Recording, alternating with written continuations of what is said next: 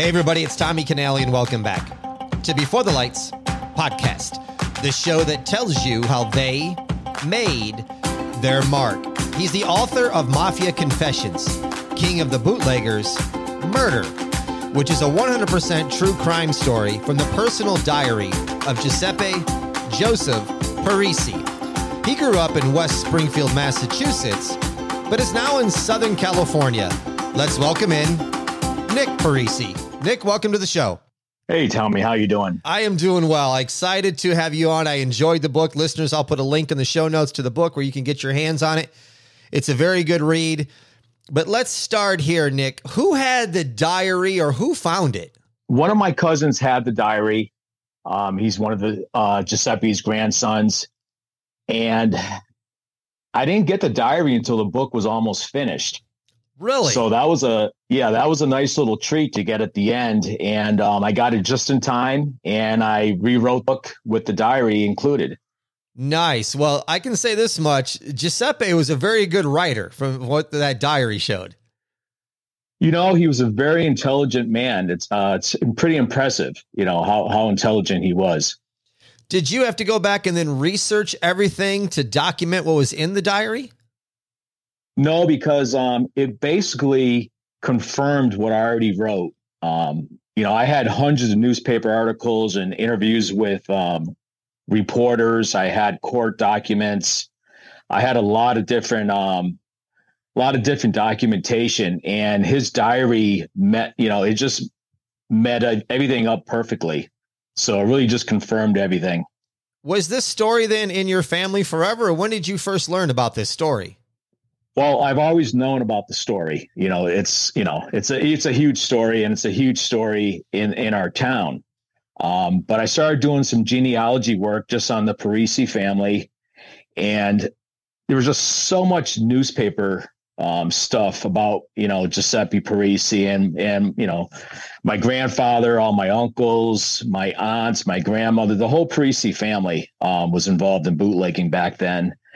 And there's just so much there. I just really started getting into it and doing some more research on what happened during Prohibition. And I came across a Mafia genealogist. That's actually the name of his podcast. And he actually did a documentary about the other family. And when he did the documentary, first of all, he's not from Springfield. He's from New York. He doesn't even know how to pronounce the names of the people in our town, but he started slandering the Parisi name, just really painting us in a bad way. And really, it was a really biased documentary they did on this whole murder. And it really upset me. I actually went on his podcast recently, and I told him he was the inspiration. I told him, you pissed me off. You really pissed me off when you wrote that stuff about the Parisi family. And it's what made me want to write the book, get the story out there right. What were your thoughts then when you actually got the diary and started going through it and reading it? It wasn't really the whole criminal part about the book. It's the stories about how he met his wife. It's his stories about the interactions with the family, how happy, and he was in tears that his father and his sisters were coming over from Italy, and he went out and bought furniture and got a nice apartment ready for them. How he followed his future wife, home from work every day, trying to get her attention. And, he even got, beat up by her brothers, and he just insisted on, this is going to be my wife one day. And just that part of it was just so incredible to hear. And, I put it in the book, and my book's really geared towards, it's men our age that like the whole mob genre. But when I put that in the book, women are telling me they just love that part of the book. It just makes them so likable. And when you read the book, I've had ex-police officers that I golf with and people that are prosecutors, and they told me they found themselves rooting for Giuseppe to win the trial. because he was looking at the death sentence. Yeah. He was looking at the electric chair, and they found themselves rooting for him because he became so likable from his diaries. Yeah. So I just made the book. It changed the book from what it was. Let's start getting into it. The Italians were chased out of Italy. Why were they pushed out of their own country? Well, I don't know if they're really chased out of it. Fascism and all that was already, run out of there. It was more a mass emigration back then. You had some major events happen. You had a major earthquake that destroyed the Calabria and Sicily. From the earthquake, you had a tsunami. I don't want to say the number. It was in the tens of thousands of people died during this earthquake. Now, back then, Calabria was kind of cut off from the rest of Italy by a huge mountain range. So everything north of Calabria was, it's kind of like Rome. It's people with money and jobs. Then you go over the mountain and you're in Calabria, and it was really peasants back then. It was all poor farmers. You had the 'Ndrangheta, which was kind of like the Sicilian Mafia, but it's the Mafia of Calabria, kind of like the Camorra of Naples. And they were really, just extorting everybody and, kidnapping people and all kinds of crime. But there was no work. There was no work at all. So I think the number was something like 40% or something like that of the Italian population within 20 years left Italy. During that whole earthquake and all that, loss of work and just terrible conditions during the late 1800s, early 1900s. In 1900, in southern Italy, peasants would sleep with their revolvers, but this was also the knife and slash time as well. Explain what life was like in those days in Calabria, Italy. Well, yeah, I mean, even the politicians back then, they were using the Mafia, the 'Ndrangheta back then to sway people to vote for them. Everybody was, they're carrying razors and switchblades back then. It was the Black Hand. People were getting kidnapped and held ransom from their families. It was just a dangerous time. Just reading about even, Springfield, Massachusetts back in the early 1900s. I don't think we would have survived back then. They were slicing police. Mm-hmm.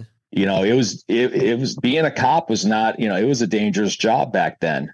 The Italians and, all the ethnic groups that came over, not just the Italians, the Irish had some tough gangs back then in our area. And it was a dangerous time. And yeah, people were quick to pull a knife back then or pull a gun back then. It didn't take much. That's how a lot of feuds were settled quickly back then. Giuseppe left for America at age 17 by himself on May 18th, 1911, and arrived on May 30th in New York City. And listeners, you may be going, age 17. Now think about this. You send your 17-year-old son to America by himself. That's going to take him 12 days to 2 weeks to get to America. But that's what happened back then, right, Nick? That's how it worked. And, he did have a sister that came over first and a brother, but, they were in Massachusetts, they were spread out in Massachusetts, and I forget how much money he had in his pocket, but it was probably equivalent to like $50 today. And, a suitcase and $50 in your pocket to get on a boat as a 17-year-old going to another country. You don't know how to speak the language yet. And just here you go. It's better in America that, they told the Italians that the roads were all, paved in gold in America. But, they didn't tell the Italians that, well, first of all, they're not paved in gold. They're actually dirt. And second of all, you guys are going to be the ones paving them, and not for much money. And I think Giuseppe made $1.50 a week for 58 hours of work a week. January 16th, 1920, prohibition went into effect until December 5th of 1933. So basically almost 13 years. Carlo Siniscalchi, who was the king of the bootleggers in Springfield, Massachusetts, was driven out of New York in 1912. He was thought of as aggressive and malicious. A reporter by the name of James McPhee stated his reputation was rotten. Nick, explain why Carlo was driven out of New York. Well, you had the Italian Squad. I'm not sure if you ever heard of them. It was a tough group of police officers in New York City. They were all Italian, and their only job was to get rid of the Black Hand. It wasn't called the Mafia yet. It was called the Black Hand. They were a bunch of, basically kidnappers. And they would grab little kids and hold them ransom, or, grab rich businessmen and hold them ransom. So they had this Italian squad of really tough Italians, and they went after the mob. And Siniscalchi was part of that Black Hand. He was from Naples. That's the Camorra, which is the Napolitan mafia, and he was involved in the Black Hand. So he was run out by the Italian Squad, very famous group of Italian policemen, detectives. They wrote a book about them. It's pretty interesting. There was a feud between Springfield and West Springfield Italians. Giuseppe was the head of West Springfield. How bitter was this feud just between West and Springfield? Well, it was huge, and it's what laid the groundwork. What's even happening today. Everybody wanted a piece of the bootlegging action. You're talking about poor immigrants from Italy that are making $1.50 a week. And now you can make, $1,000 a day. That's like $50,000 a day today. And, just by, selling some alcohol to your friends, opening up a speakeasy, having a secret room in your house, or, like Giuseppe, he had Parisi's market at the end of my street where I grew up. And back then, you go down the basement, it was a full bar. So it was just easy money, for all the ethnic groups. Every ethnic group was doing it. Mm-hmm. And it was just easy money. The only people against it were the hardline purists, basically the people that came over on the Mayflower, that established Springfield, Mass in the 1600s. But all the ethnic groups, they wanted their alcohol and they weren't giving it up. And it created a big opportunity. And Prohibition created the Mafia in America. Probably would not be here if it wasn't for Prohibition. There was a beef between Siniscalchi and Giuseppe, basically that involved bootlegging. Carlo double crosses him and he puts a hit out on Giuseppe. And then Giuseppe shot and killed him over $750 and being scared for his life. Giuseppe was said to be a member of the Camorra Mafia, but that's actually realistic, correct? He was a member of the Camorra. Giuseppe was not. He was not. He was a member of the 'Ndrangheta. So Siniscalchi was from Naples, and Naples is the Camorra. And then you have Calabria, which is the 'Ndrangheta. And they're actually the biggest mafia in the world right now. They're bigger than the Sicilian mafia. So they're competing. They're already from competing villages on other sides of the mountain, but they're also from competing gangs, competing mafias. So there was already bad blood to begin with. They didn't like each other, as soon as they got to America. And then Prohibition starts, and they're both setting themselves up, their little businesses. And, Giuseppe's in West Springfield. Across the Connecticut River, you got Siniscalchi, and he up his bootlegging business. And, it was just a small river that divided our two towns. And they started crossing the river and, stealing customers from each other, and things got heated.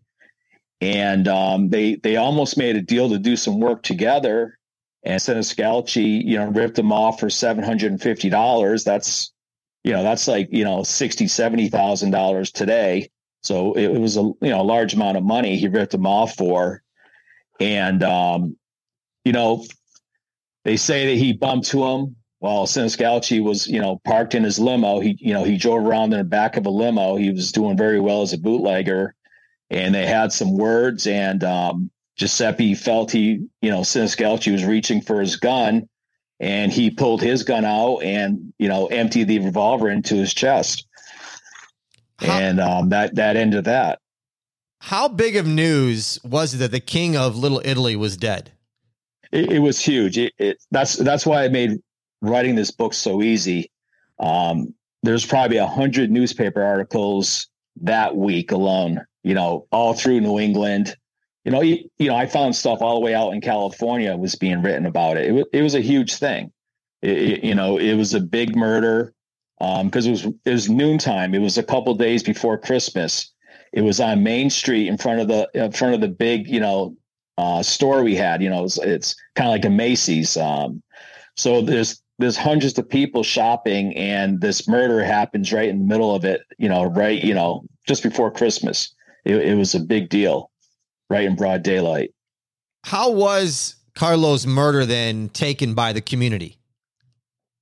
Well, the Springfield side wanted revenge. He was loved by his people. It's the South End Springfield. It's 100% Italian, and he was the leader. He was the man in charge. His wife was Pasqualina Siniscalchi, formerly Albano.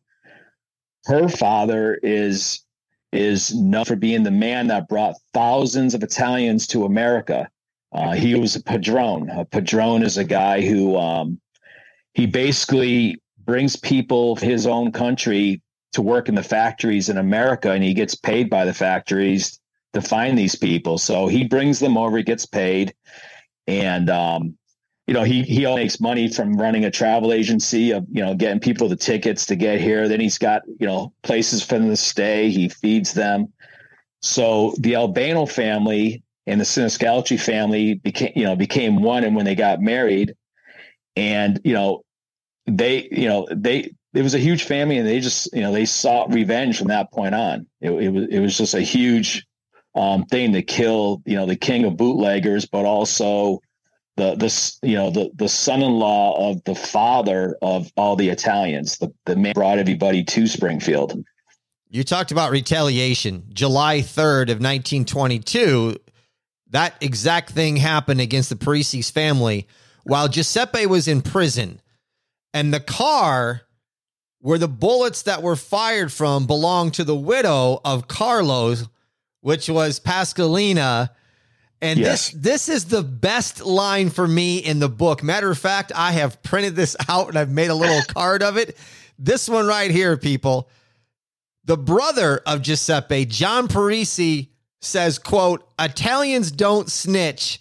We handle problems ourselves," end quote. I absolutely love that. And then he shot Durante Siniscalchi that afternoon, who was the brother of Carlo. So this was going back and forth. This was an all-out mob war from there. Oh, July 3rd, it just got huge. Like you said, that John Parisi is my grandfather. And he's the one that, I won't, allegedly he's the one that shot Durante, which was Carlos's brother. But what really was big on July 3rd was when Giuseppe's wife, my aunt, was visiting Giuseppe at the jail while he's waiting for trial. And she goes with, my uncles, the Dialessis, they have their attorney, and they have my uncle, Pasquale Marvici. He's only 4 years old at the time. He's along with them for the visit at the jail. So when they leave and they're headed back to West Springfield from the York Street jail, they get followed by a car owned by Pasqualina Siniscalchi, the widow, and driving the car is Theodore Vona, which is Siniscalchi's nephew, and along with another individual, a couple 18-year-old kids basically. And they followed the car, they drove by it, and they with Tommy guns, they just riddled the car with bullets. Then they got to the end of the street, they turned around and came back, and they riddled it up again. And my uncle, at 4 years old at the time, he got shot, at 4 years old, in the arm. And, they were trying to assassinate, my aunt and my uncle and his attorney, right there in front of the jail. They weren't worried about the police back then. No. What was the magnitude of this court case at the time? Because from reading the book, 2,000 people showed up for the closing arguments. Yes. Yeah, it was a huge court case. It's the favorite part of my book. I love the whole trial. I wish I could just write a book about the trial alone, but I don't know if anybody would buy it, but the trial is so interesting. Like it said, there was over 2,000 people standing around the courthouse. You didn't have TV back then. So when something happened, you just had to go there yourself, just try to witness it yourself. And they surrounded the courthouse to listen to this trial. The trial was about a week and a half long, and it was a huge trial. And the first day of the trial, one guy tried to bring a gun in, and they caught him with the gun underneath his shirt. So I'm not sure if they're going to try to shoot Giuseppe, but he had a gun under his shirt trying to get into the courtroom, and they got him just in time. But it was a huge trial. It made news all over the country.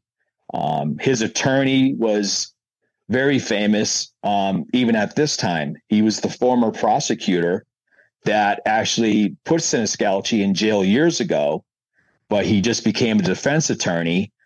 But he was one of the most well-spoken speech writers of his era. At the time he was with the Democratic Party, and he was writing the speeches for presidents at the time. And he was introducing presidents. He was doing the speeches for all their rallies. He was just a great speaker. And people just, surrounded the court just to listen to him talk and give closing arguments. Listeners, go to the show notes. Like I said, I'm going to put a link to the book, Mafia Confessions, King of Bootleggers, Murder. You have to get your hands on this book. The jury deliberated for hours, and at 2:30 a.m., they reached a verdict. They said guilty. Guilty. They asked for extreme leniency, although Judge Thayer didn't see it that way, did he, Nick? No, he didn't see it that way, and he actually took offense to it. You don't tell a judge, guilty, but we want you to sentence him this way. They were looking to give him the electric chair, for premeditated murder, and they found him guilty, but they felt that he should just have time served. He was in jail for 18 months, and they felt it was self-defense. And they wanted the judge to just let him have time served. And he took great offense to this. And he actually gave him the maximum that he could give him for manslaughter at the time, which was 10 years. And he gave him the maximum 10 years. And I really believe it was because the jury requested that he be very lenient with him. After serving years in prison, 11 jurors signed a petition to the Massachusetts governor requesting a full pardon. Giuseppe served 5.5 years and was released with 6 years probation. That tells me something right there, that the jurors, they still weren't happy with this sentence. So I'm reading this going, wow, I've not read a case to where the jurors come back and go, hey, we want to give this guy a pardon. We got to get this guy out. Yeah. Yeah. And so many years later, they felt that he was, they felt it was unjust that he was given 10 years in prison. And they, years later, they're still trying to, get the governor to pardon him. And, it didn't work the first time. But yeah, they felt, that, he was a very likable guy. They felt that Siniscalchi was a really bad person. Years earlier, two of his buddies, held the arms behind his back and they slashed his face and his neck. Siniscalchi was a mean guy. And, Giuseppe came across as a naive young man. He was very likable. And by the end of the trial, they felt that, Siniscalchi deserved it. The 1920s was a period of intense violence, people. Like, a police officer got beat up and the fine was $200. I mean, a lot of money back then, but you beat up a police officer and you get a fine. The bootlegging business was booming in the Massachusetts area, especially in Springfield and in West Springfield. Pascalina, Carlos's widow, becomes the queen of bootlegging. And from what I could find out, Nick, she became pretty vicious, didn't she? Yeah, she became really vicious.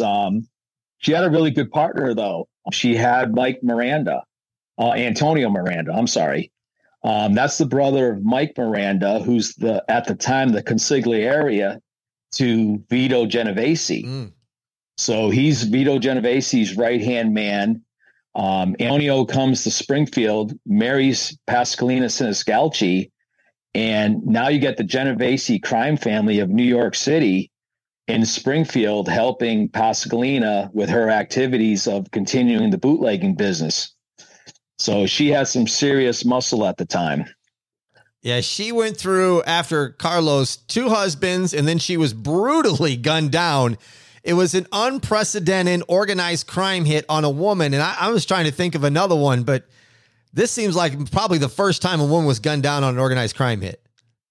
Yeah, and it was just after it was just after Giuseppe got out of jail, and that unfortunately happened to her.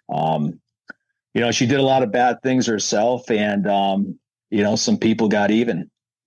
They said that her husband / companion at the time was Michael Fiore, and he was next to the car when they brutally gunned down Pascalina and was only hit on the elbow. He himself was suspected of setting up the hit to gain control of the bootlegging business, but I believe that they finally got him cleared on that. It's my belief, and it's many people's belief that, he was part of that hit, that he wanted to take over the family, and by doing, that he was involved in a hit on his own girlfriend, Pascalina. And his nephew is Mario Fiore. And for people that don't know who Mario Fiore is, he's a legend. He's right now the oldest living made member of the Genovese crime family. And he just read my book last week.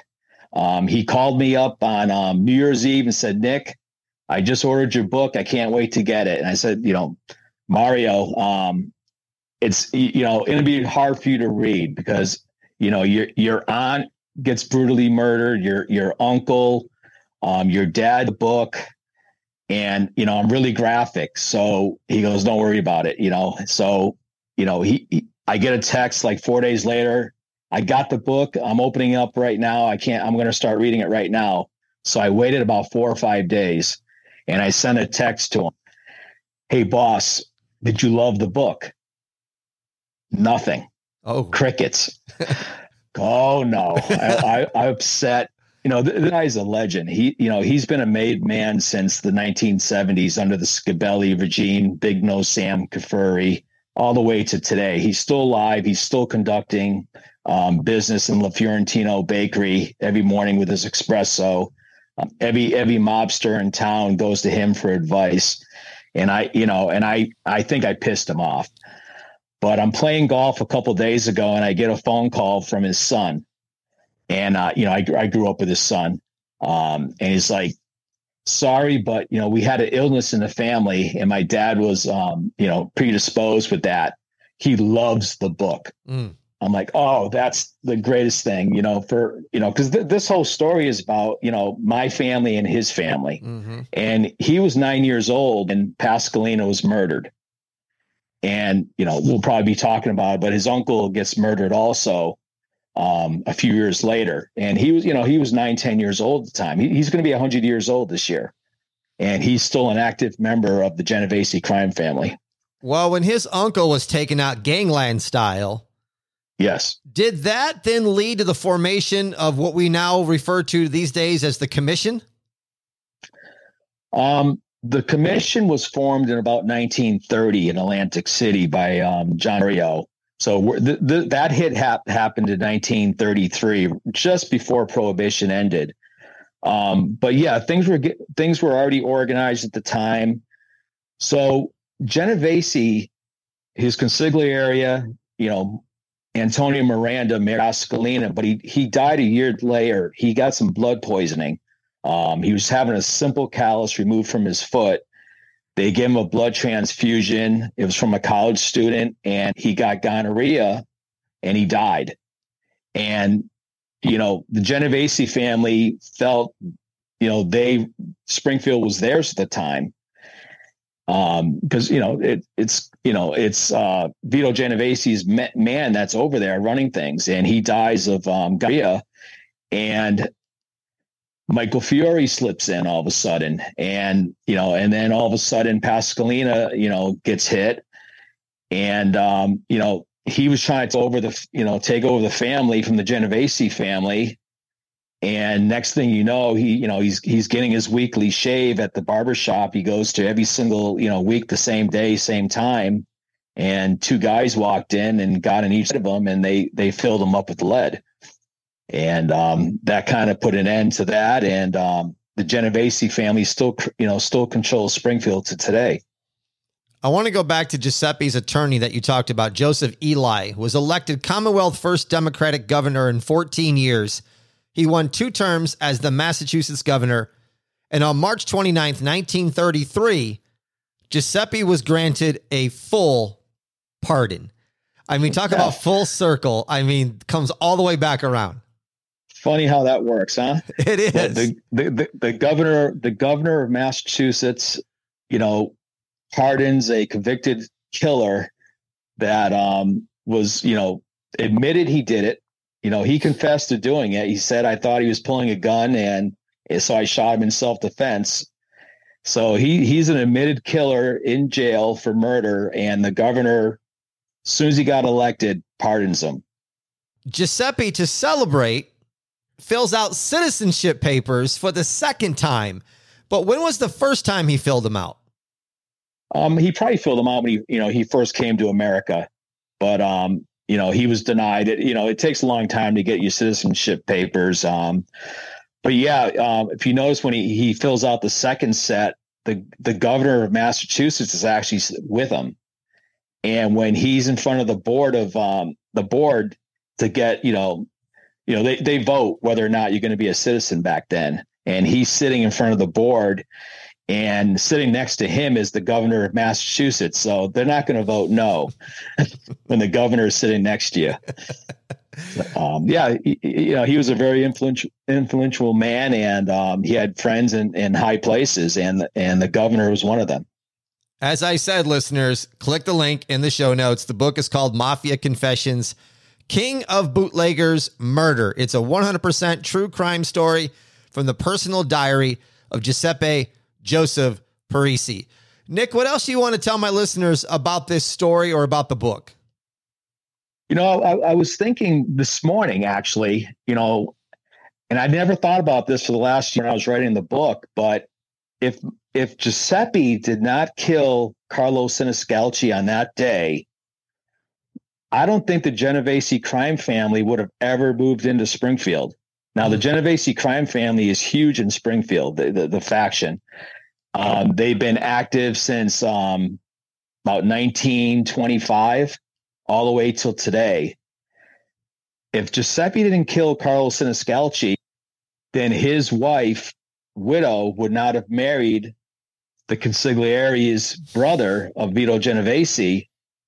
So I don't think the Genovese crime family would be there today. I think this kicked off a series of events that led to today's current mafia.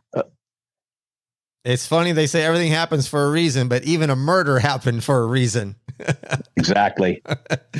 Nick, thanks so much for taking some time, and first of all, turning me on to the book and coming on the show and talking about it. Oh, I appreciate it. You're going to love my next book. I'm already writing the second book, and it continues on with the Genovese crime family. And it's going to be about the current bosses of Springfield. It's going to be about the mob during the 80s and the 90s. Arolata, who flipped against, he was a Genovese capo. He killed the head of the mob, Al Bruno, in Springfield. He becomes mob boss. They kill a bunch of people. Then he gets fingered, and he flips on 47 members of the Genovese crime family, puts them all in prison. Now, 2 of the people he put in prison that helped with the mob hit with Al Bruno, which will be part of this book, is Freddie Gius. Freddie Gius was one of my best friends in high school. Now, Freddie Gius goes to prison. While he's in prison, they put him in the cell with Whitey Bulger. And so in 2 months, he's already admitted to doing it, but my buddy from high school was the one who killed Whitey Bulger in prison. And as soon as he gets out of solitary confinement, I'll start talking with him. But I'm actually talking to all the current members of the Mafia today, and we're doing a book on the Springfield mob. And it's completely opposite of what people think have been going on. The newspapers have it totally wrong of what they're reporting in Springfield right now with the Genovese crime family. And I'm talking to former members, current members, and I'm talking to the informant that flipped on everybody. And this book is going to be, this should be a huge revelation, a huge book on what's going on in the Mafia today with the type of people I'm talking to. I'm definitely reading that one when it comes out. Okay, great. That's one sale. Thank you. Yes, you got one sale for sure. I'm sure you'll get a whole bunch more. But listeners, as an inspirational speaker that I do on this side, my story will inspire you to inspire others. My story of beating cancer against the odds will get you on the path to change your life and become a better version of yourself. Click the link in the show notes or go to TommyKennelly.com. That's TommyKennelly.com. That's going to do it for this episode of Before the Lights. Until next time, everybody, salute a chin chin.